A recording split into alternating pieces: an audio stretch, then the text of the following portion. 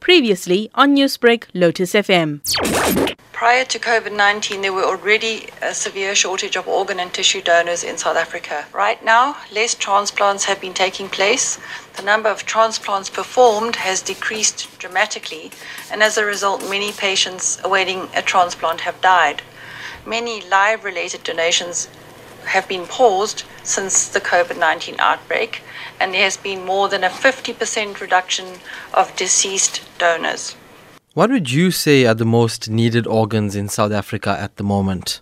Kidneys would have to rate highest on the list of most needed organs in South Africa. Many patients suffer kidney failure as a result of complications arising from diabetes. Currently, there are around 5,000 adults and children awaiting life-saving organ transplants.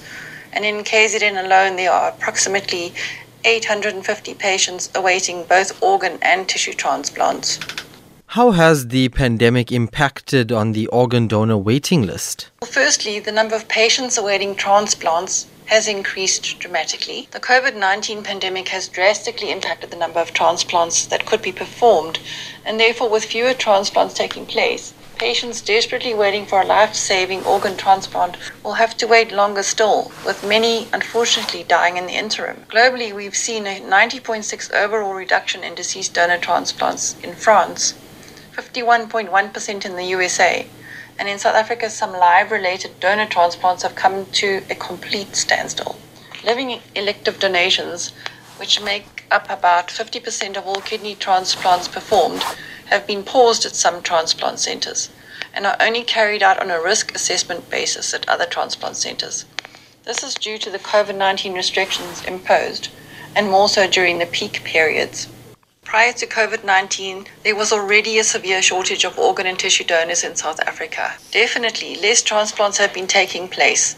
The number of transplants performed has decreased dramatically, and as a result, many patients awaiting transplant have unfortunately passed on. Many live-related donations have been paused, and we've seen more than a 50% reduction of deceased donors. And how do people go about becoming an organ donor and registering?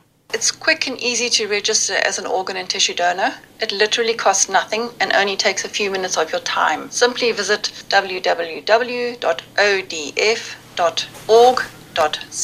or call toll-free 0800 22 6611. Newsbreak, Lotus FM, powered by SABC News.